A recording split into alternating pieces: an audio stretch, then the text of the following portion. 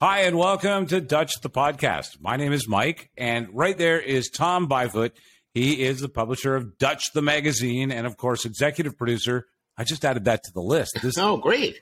Dutch Promotion.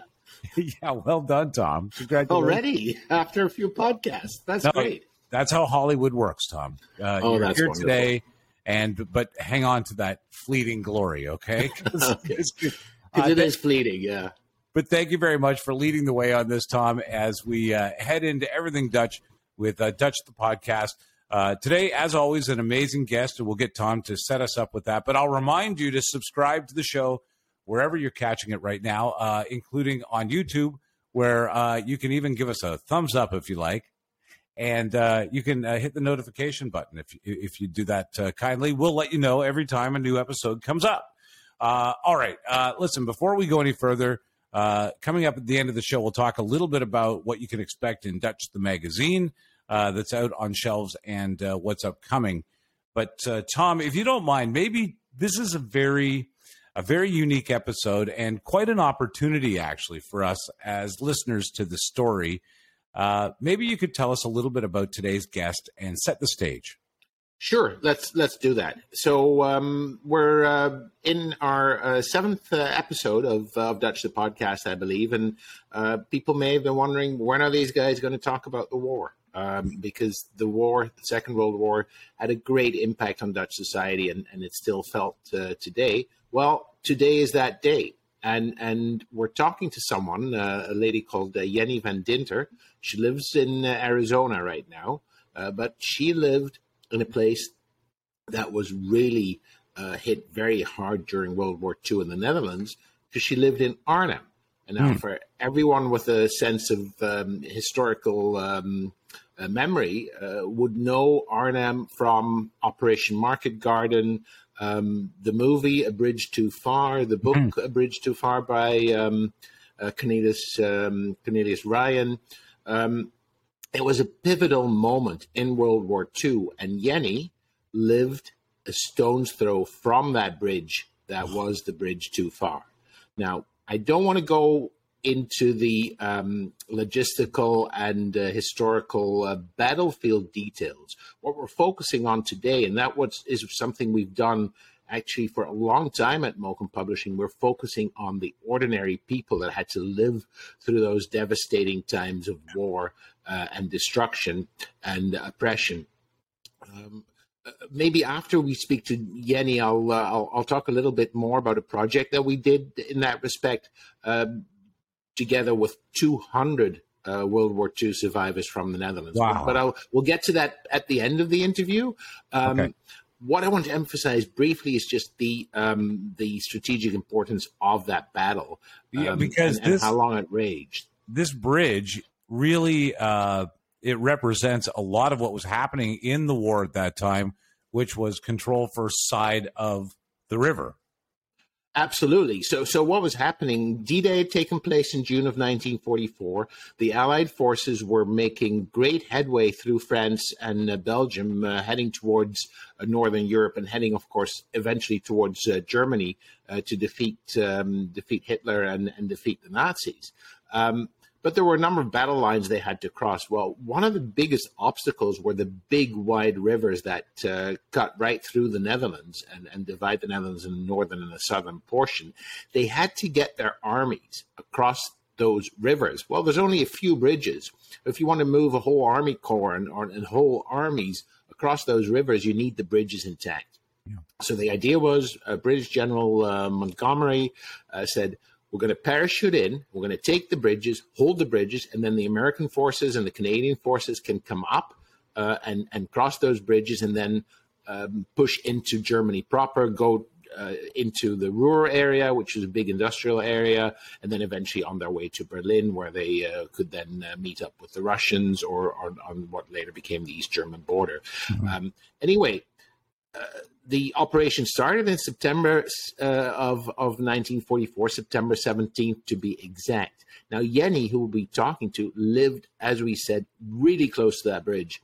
The first bridges were taken, but the bridge at Arnhem, they had a battle, and the battle lasted for 10 days. Wow. And in those 10 days, the people of Arnhem were hiding in their basements, in their cellars, trying not to get killed as the battle was raging. Well, ultimately, unfortunately, the Allies had to withdraw. And from that point forward, Holland, for almost a year, at least through a very severe winter, was cut in two. There were people on one side of the major rivers, and the people on the other side were still under German occupation. In the south, they were liberated. In the north, they were going into one of the harshest winters in memory in the Netherlands. And I'll briefly wrap up after we talk to Jenny. What Jenny is going to be talking about as well is the fact that she was evacuated from the city after the battle.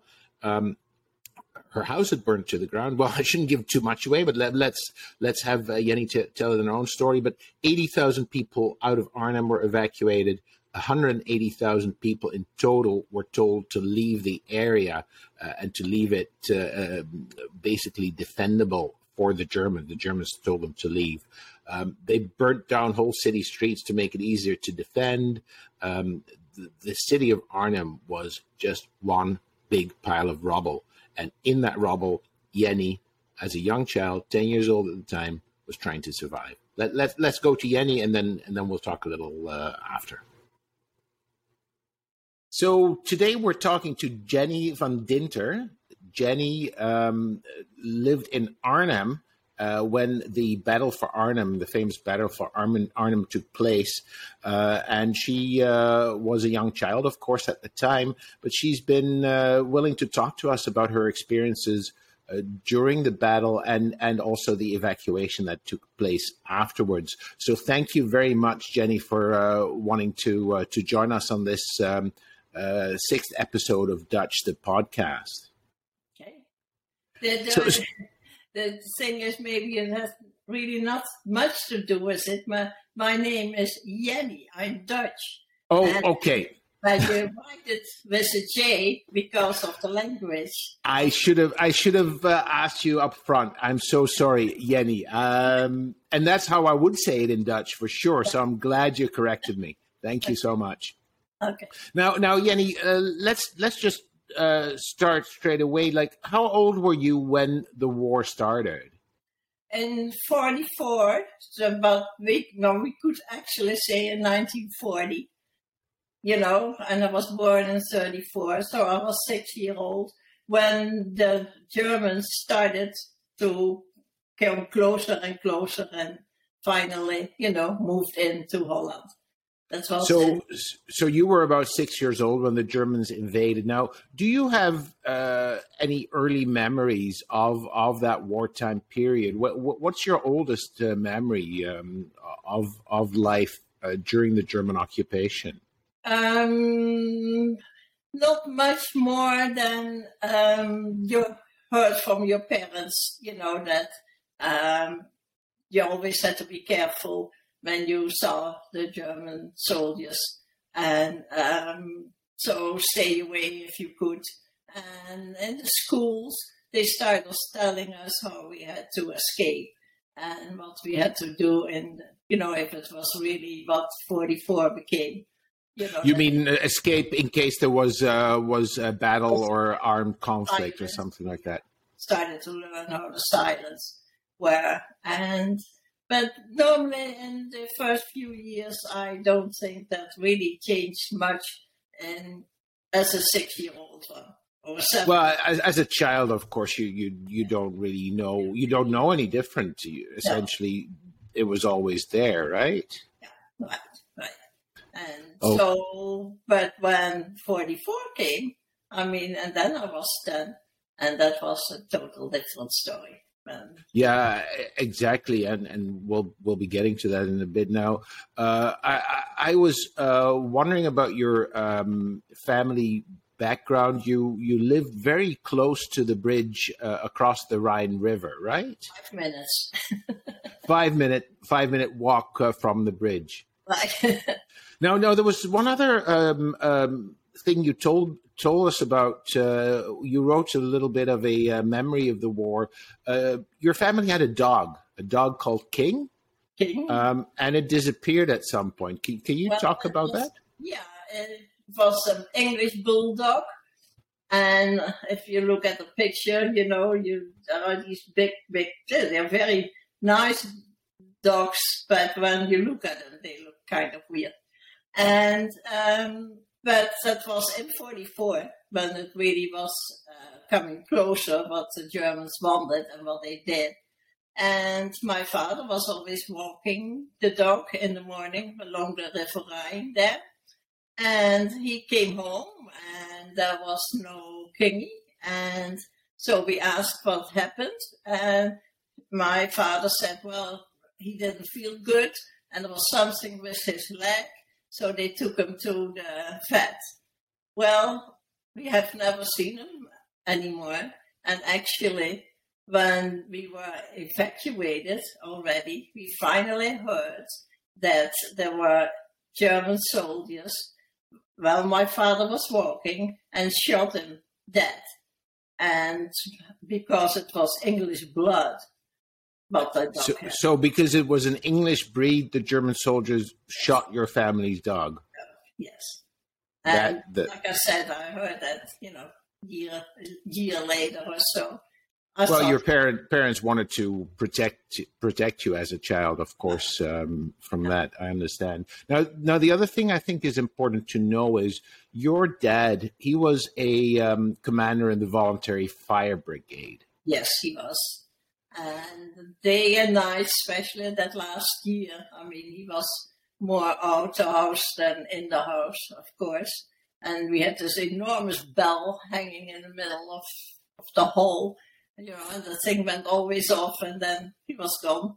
And when the real evacuation started, he was not home either.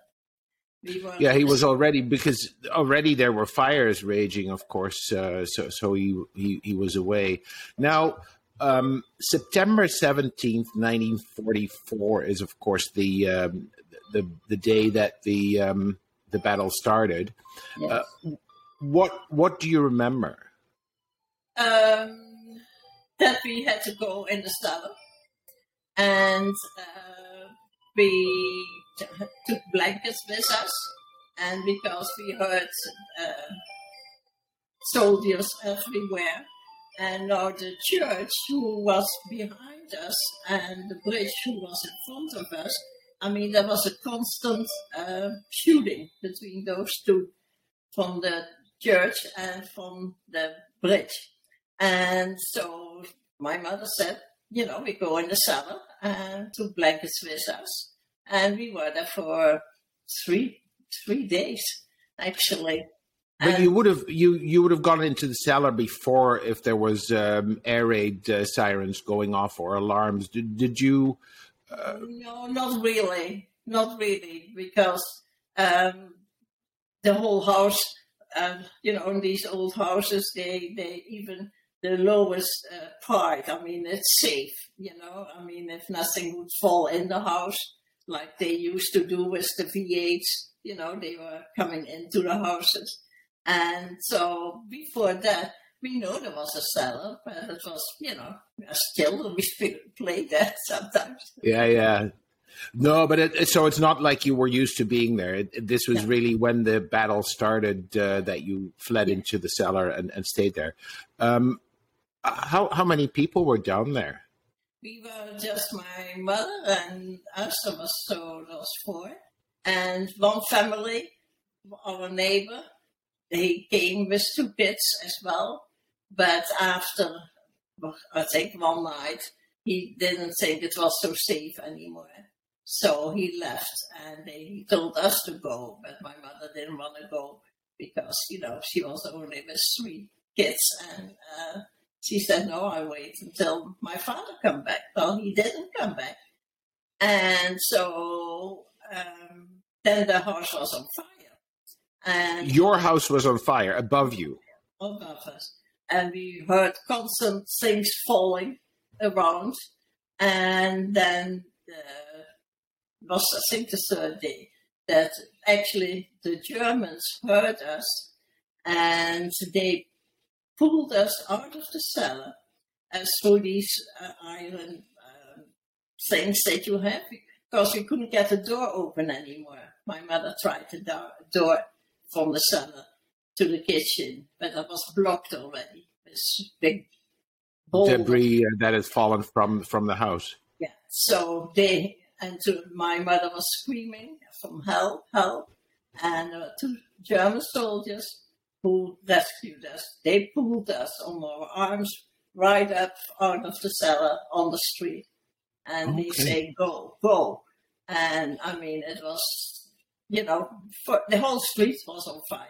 So we were there much longer than actually the other families, because my mother. I read somewhere, I don't know if you know this, Jenny, that the Germans had set fire to whole blocks of houses to make space so that they could defend their positions better.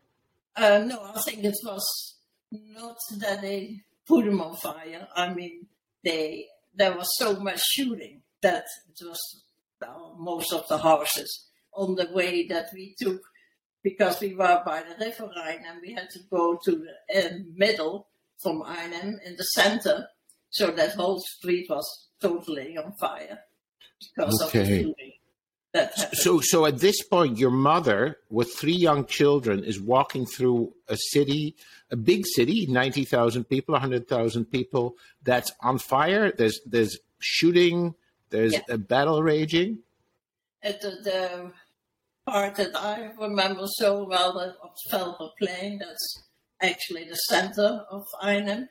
And there was my mother had a friend, and we went to that hotel from her, and that was not on fire yet, but we had to actually walk over dead bodies. I mean, soldiers and regular people. I mean, that was something that you don't forget. You were 10 years old, and you had to cross a square that was covered with people who had been shot or dead bodies. Or half dead even. I remember that one was reaching out, and an arm that I saw moving. Oh my goodness! And, I mean, that was terrible. And so that's horrifying. Horrifying. That hotel was she had, and we stayed there a night, and then they said Arnhem has to leave. So all the people who were also in that hotel and us, there's still no father for us. And so we moved and we went up north and to Eerbeek. They said that's safe right now. So Jenny, just to get it clear, Arnhem is on the south side of the river. The bridge they're fighting over crosses the river, and you had to get to the other side. How did you get to the other side of the river? We didn't go over the bridge. No, we went up north. This bridge was to the south. Oh, the bridge was to the south. You lived on the north side of the bridge. Yeah. Okay. Sorry, I interrupted you. Carry on. So then we went to Eerbeek. That's where we stopped. And they had schools that they, made ready for the people who came out of Arnhem. And we stayed there a few days. But this hotel people, what they had taken with us was a lot of food and a lot of drinks. And all the people in the room or in the house we were in, they were, they were happy to drink some. And and we as children, we were so sad and we didn't know what to do, of course. And then my grandparents, they were, of course, older, and the Red Cross had taken them to Spakenburg. And that is a little fishing by the IJsselmeer. Yeah, it's a fishing village on the IJsselmeer, on the big lake there. It's well known as a fishing village. And how far is this from Arnhem, approximately? That was after 68 miles. Yeah. So you walked all that way? No. We walked to Eerbeek, and that was 30 miles. No, kilometers. Okay, well, 20 miles, give or take, yeah.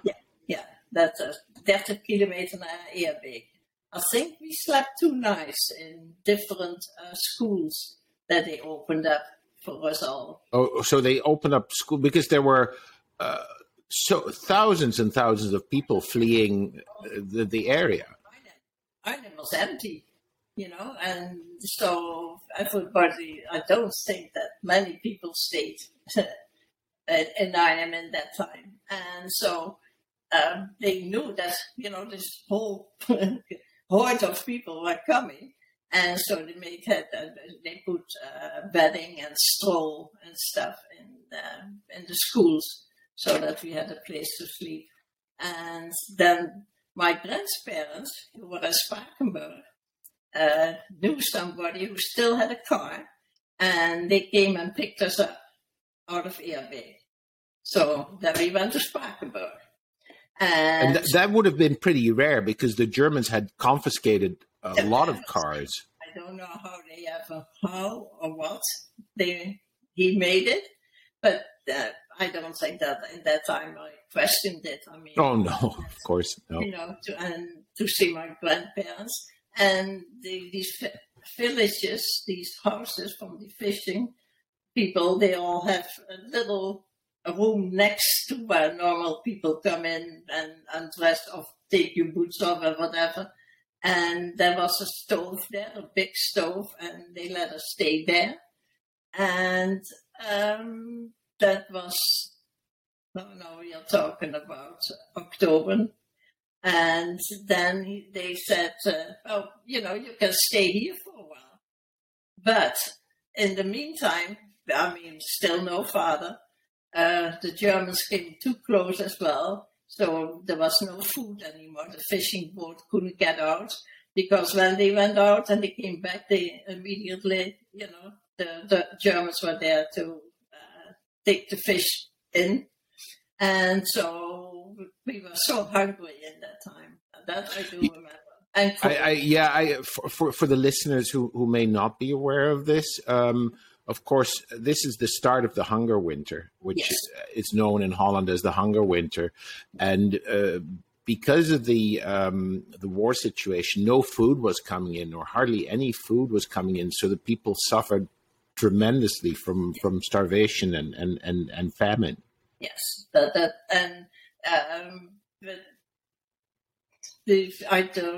wrote hierin, and I never forget that whatever you could suck on. And in the meantime, our father, when we were in Spakenburg, my father showed up. Do you remember how long after you left Arnhem he came? Yeah, probably in November. In November. Yeah. So what had happened to him in the meantime? He was in a camp in Amersfoort. The concentration camp in Amersfoort? Yeah. And so, but he escaped with a friend. But again, I heard that much later. Of course, yeah. To talk about it. He was so skinny and bloody, and that I do remember. But then the Germans came so close by Spakenburg as well that we had to go in a big cellar. But my father, and of course maybe because of the fire brigade, I don't know, he said, this is too dangerous to stay here. He said, there are so many people in such a small area. He said, if something happened, none of us can escape here.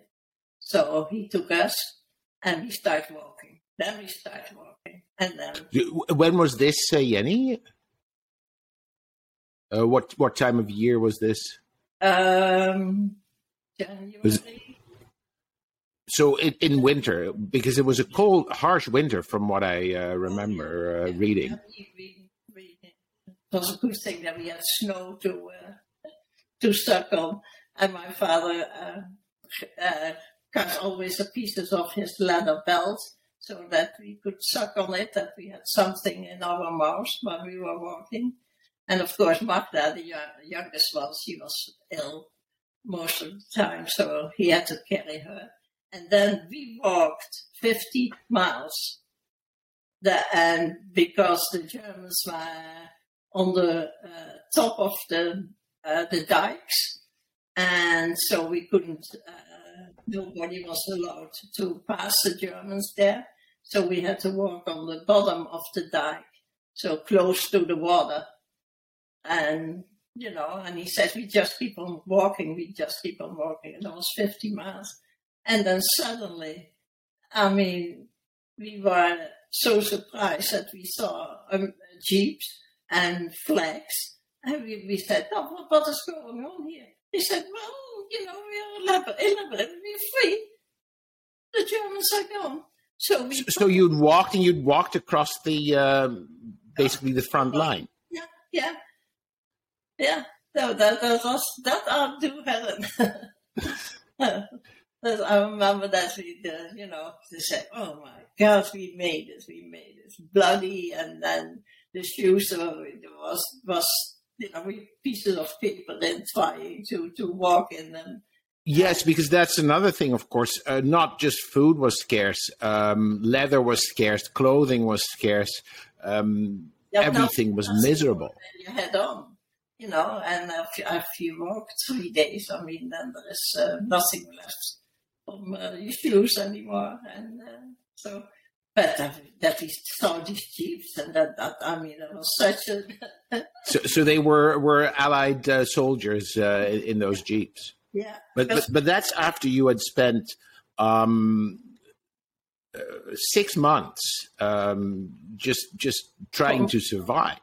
Yeah, right. And the hunger winter. That was not only where they were liberated already in Limburg. That was the hardest part, but the tanks could not come through the soil that Holland had. They wanted to, but they all got stuck in the soil to come up to Nijmegen, Arnhem. They couldn't make it there. Yeah, and they were stuck behind the big rivers, of course, that they couldn't cross. That was the problem. And really, if you'd only lived maybe 10, 15 miles farther south, you would have been liberated before that winter. Right. or if you'd been able to flee the other way. Yeah, well, the other way is only Germany. Yeah, no, I mean south. If you'd been able to walk south instead of north.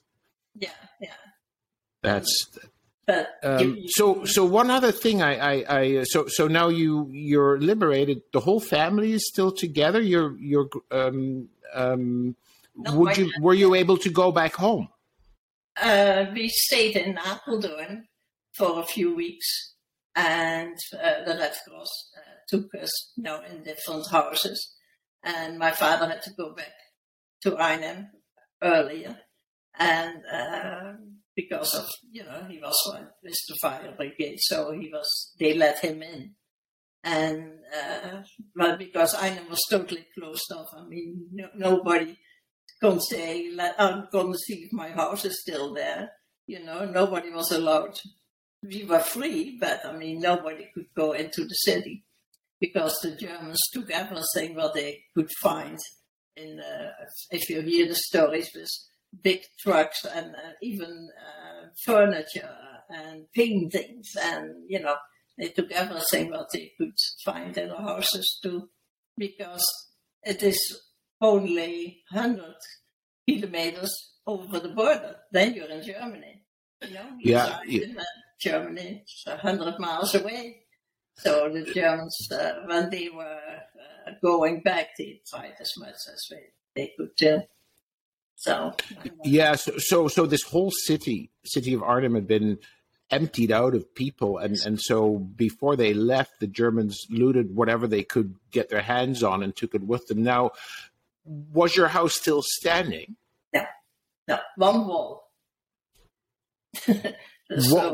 One wall was still there, but the rest was, was all rubble, was all... So you lost, as a child, you lost everything. You lost all your toys. You lost everything that you'd had before that battle started. And the school as well. The school was totally gone, and, so there was nothing where you could go back to, really. And then you never know if your friends were still alive, if you ever would see them again. Even if you thought, oh, yeah, we're free. It was still a very difficult time to realize what really happened. And you know. I imagine. And when so after that, because this was the country was liberated, the whole country was liberated in May of 1945, and then I presume school started again in September. Yeah. Is that when you go to the same? I know the school building wasn't there, but did you go to with the same kids with the same class? Yeah, because in that time in a place like Arnhem, you walk to school normally, so you have always the same kids out of the neighborhood, that you all walk at the same time. We had no buses. No buses. No, you walk to school, but they would have all also been evacuated. So you'd all been in different places through the winter. Yeah, and you didn't go to school at all during the winter. There was, when we were in Spakenburg, there is a little town close to Spakenburg, and it's called Bunschoten, and there was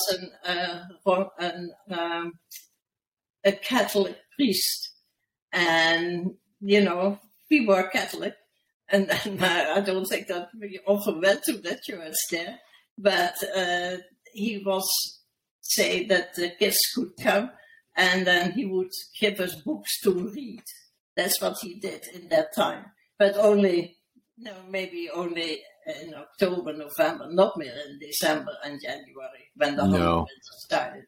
Then I understand. Went there to get tulpa soup, soup made from... Yeah, so there was a soup kitchen, but what they gave was really not very nutritional. Tulip bulbs. Tulip bulbs in the soup. It was the only thing you could eat. Yeah. But you do remember your very first real meal after the war? Yeah, and a hot dog. A hot dog? when we passed the line, I told you, and then, when we came to Apeldoorn and the Red Cross, and the Red Cross, they said, if you go to that and that store, the Americans have filled up with kind of bread and these sausages, what in Holland call the sausage. And it was the first thing that and those are, little things, but you remember that perfectly. That must have tasted like cake, or... Yeah. I can't remember. I only remember that we were so happy. I imagine. So, of course, a lot of civilians suffered, but a lot of soldiers were killed. Mm-hmm. After the war, many soldiers, many Canadian soldiers, many American soldiers, many British, Polish soldiers were buried in and around Arnhem. Now, you played a special role in that as well. Yeah. They asked us to, when we were back in school, and they said, well, all these graves for these soldiers, it is so, they only had a little wooden cross, there was nothing else. And so they asked if we won't accept to take care of one of those soldiers. And I did. And Magda was too young. By that time I was 10, 11, and then it was okay, but not younger kids. And so we had one, and then every other week, I can't remember how often we went there, because it is in Oosterbeek, and it's not directly in Arnhem. And even, I think, bicycles, that we went on bicycles there, and to clean the area around it and put some flowers there. And I think a year later, they asked us if we wanted to have contact with the family in England, because all those soldiers were the English parachute who came on 17th September, the 17th of September, in Arnhem. They were all dropped in Arnhem. And they were on our side of the Rhine. And they tried to swim to the left, to the other side, but they couldn't make it. So it were all English soldiers there. And so we made contact. And that woman, his widow, they was so happy to come to Holland. And we really had, for years, that we had contact with her. Even she had one child, 3-year-old girl, and when she died, even that daughter then let us know that she passed away, and she was never married in the meantime. But Never remarried. We had contact with her. You stayed in touch. Came over, and the first time when she saw that grave, I remember that so deep, and knowing that he's in there, that was a terrible time, of course, for her. And I imagine, yeah. So we both had not good times, so you connect together. Yeah, I know, I understand, yeah. Yeah. So, Jenny, I think this was great. Thank you so much for talking to us about this. I've got one final question, and I don't know if you can answer this, but you went through devastating experiences as a very young child. How did it affect your outlook on life, the way you look at life? How did it affect you later on? My fear stayed for fire. I am so afraid of fire. I think that is something if you get out of a house and the flames are above you and door the street or the whole street. And I will never don't like gas stoves. I need an electric stove, those things. If I see a gas stove, then I get scared. When I see the flames, then that is something, that has always stayed with me. But I think by the upbringing from my parents and the love we had in our house, and I don't have had really mental problems after the war. I only know it was there, and I always talked about it, and that's why people said, "Well, if you age now, why don't you write it down? Otherwise, the kids, of course, know it, but the kids should know it too." So that's why I wrote an article and I sent it to you.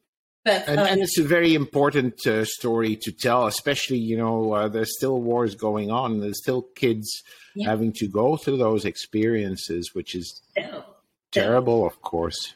Yeah. So, well, thank you very much, Jenny, for wanting to share your story. I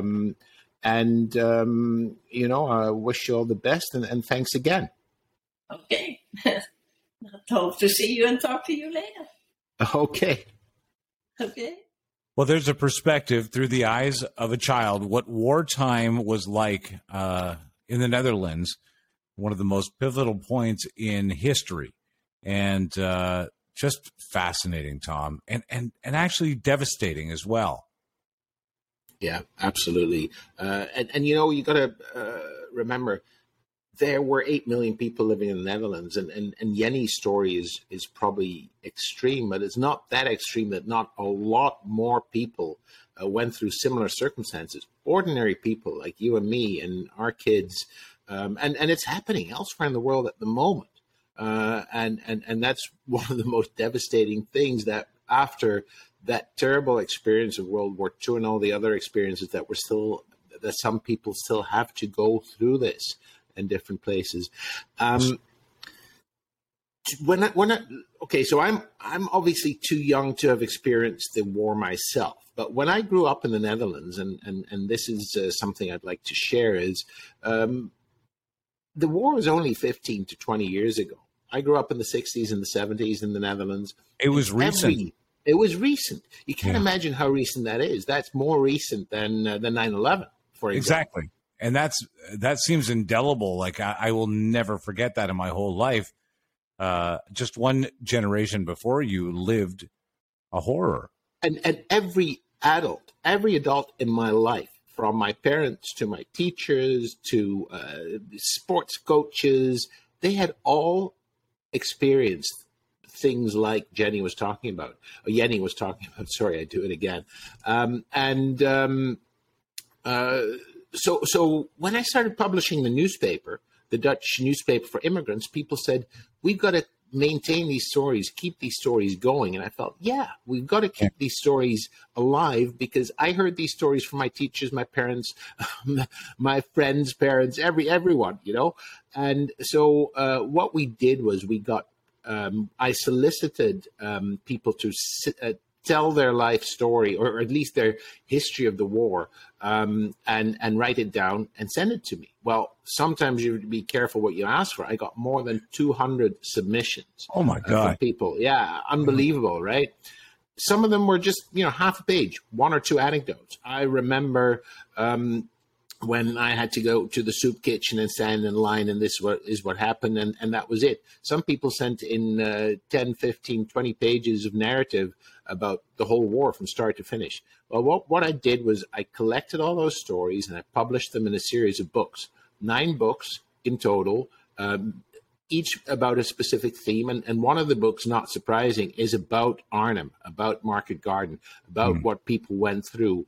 And it touches very close to home as well, because my mom was living in a small town just outside of Arnhem. And she describes how one evening they went to bed and there were German tanks in their street.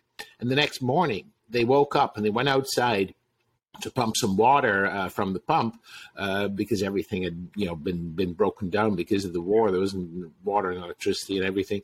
And she said, there were Americans in her street, and they were liberated. They were on the right side of the rivers, but Jenny ended up on the wrong side of the river. And that was a huge difference, because that's evacuation, starvation, displacement.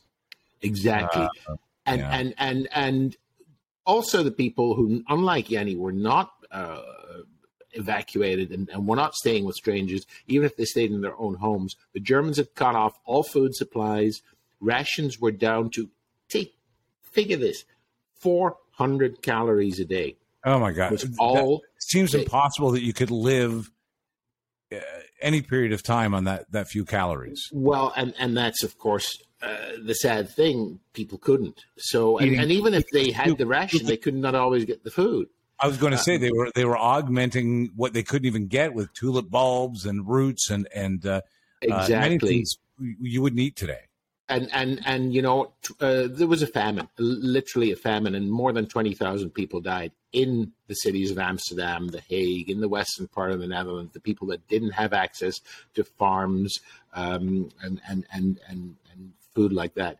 A lot of them went out in the harsh, colder winter, walking on shoes that had not been fixed for 4.5, 5 years. Clothes that were totally insufficient for what they were doing. They didn't have transportation. They didn't have bicycles. They just walked and went to farmers and begged for some help. And that's why people talked about it so much when I was a kid. It was just such an emotional and deeply disturbing experience that they went through. There's even fallout in the next generation. Kids that were born in 1945 from mothers who lived through the hunger winter is what we call it in Holland, right, have a higher risk of a whole number of diseases, including diabetes, obesity, mental illness.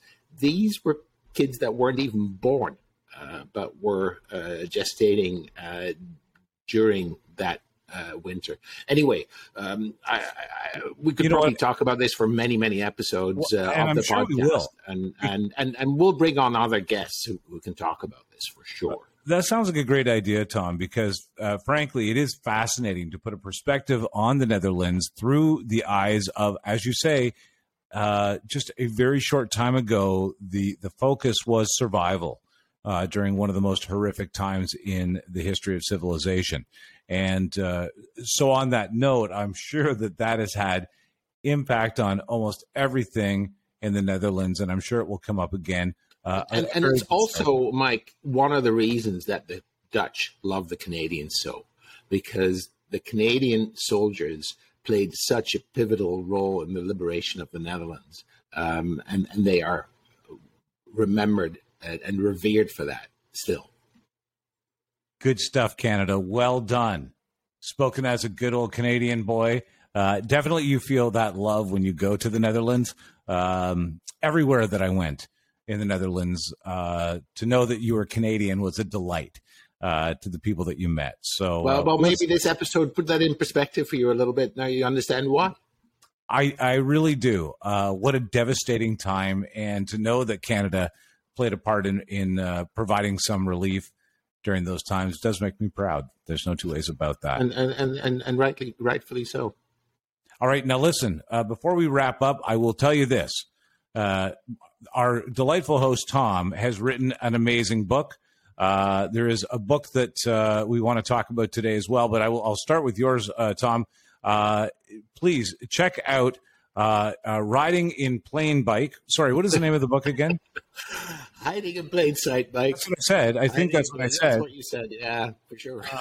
Which is a really amazing book about Dutch life here in North America, how it's extended itself into many fascinating facets of our life that are hiding in plain sight.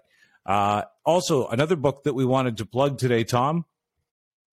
Yeah, I just mentioned it, right? It's the book series about World War II with the memories of 200 people who survived the war.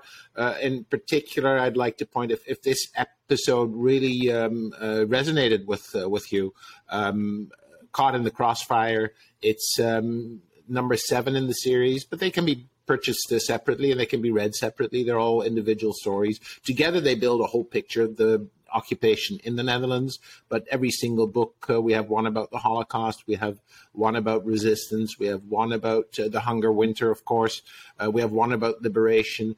Every one of those books collects a number of stories, anywhere from 15 to 30 or 40 memories of the wartime in the Netherlands. You'll find them at DutchTheMedia.com, which, by the way, is where you can reach out to us as well.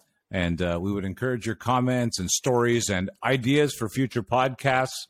And I think with that, we wrap up another one. Thanks, Tom. Absolutely. Thanks, Mike. It was a very interesting episode. Listen, thanks so much for lining Jenny up today. That was fascinating. And thank you. We'll see you next time. Okay. See you next time.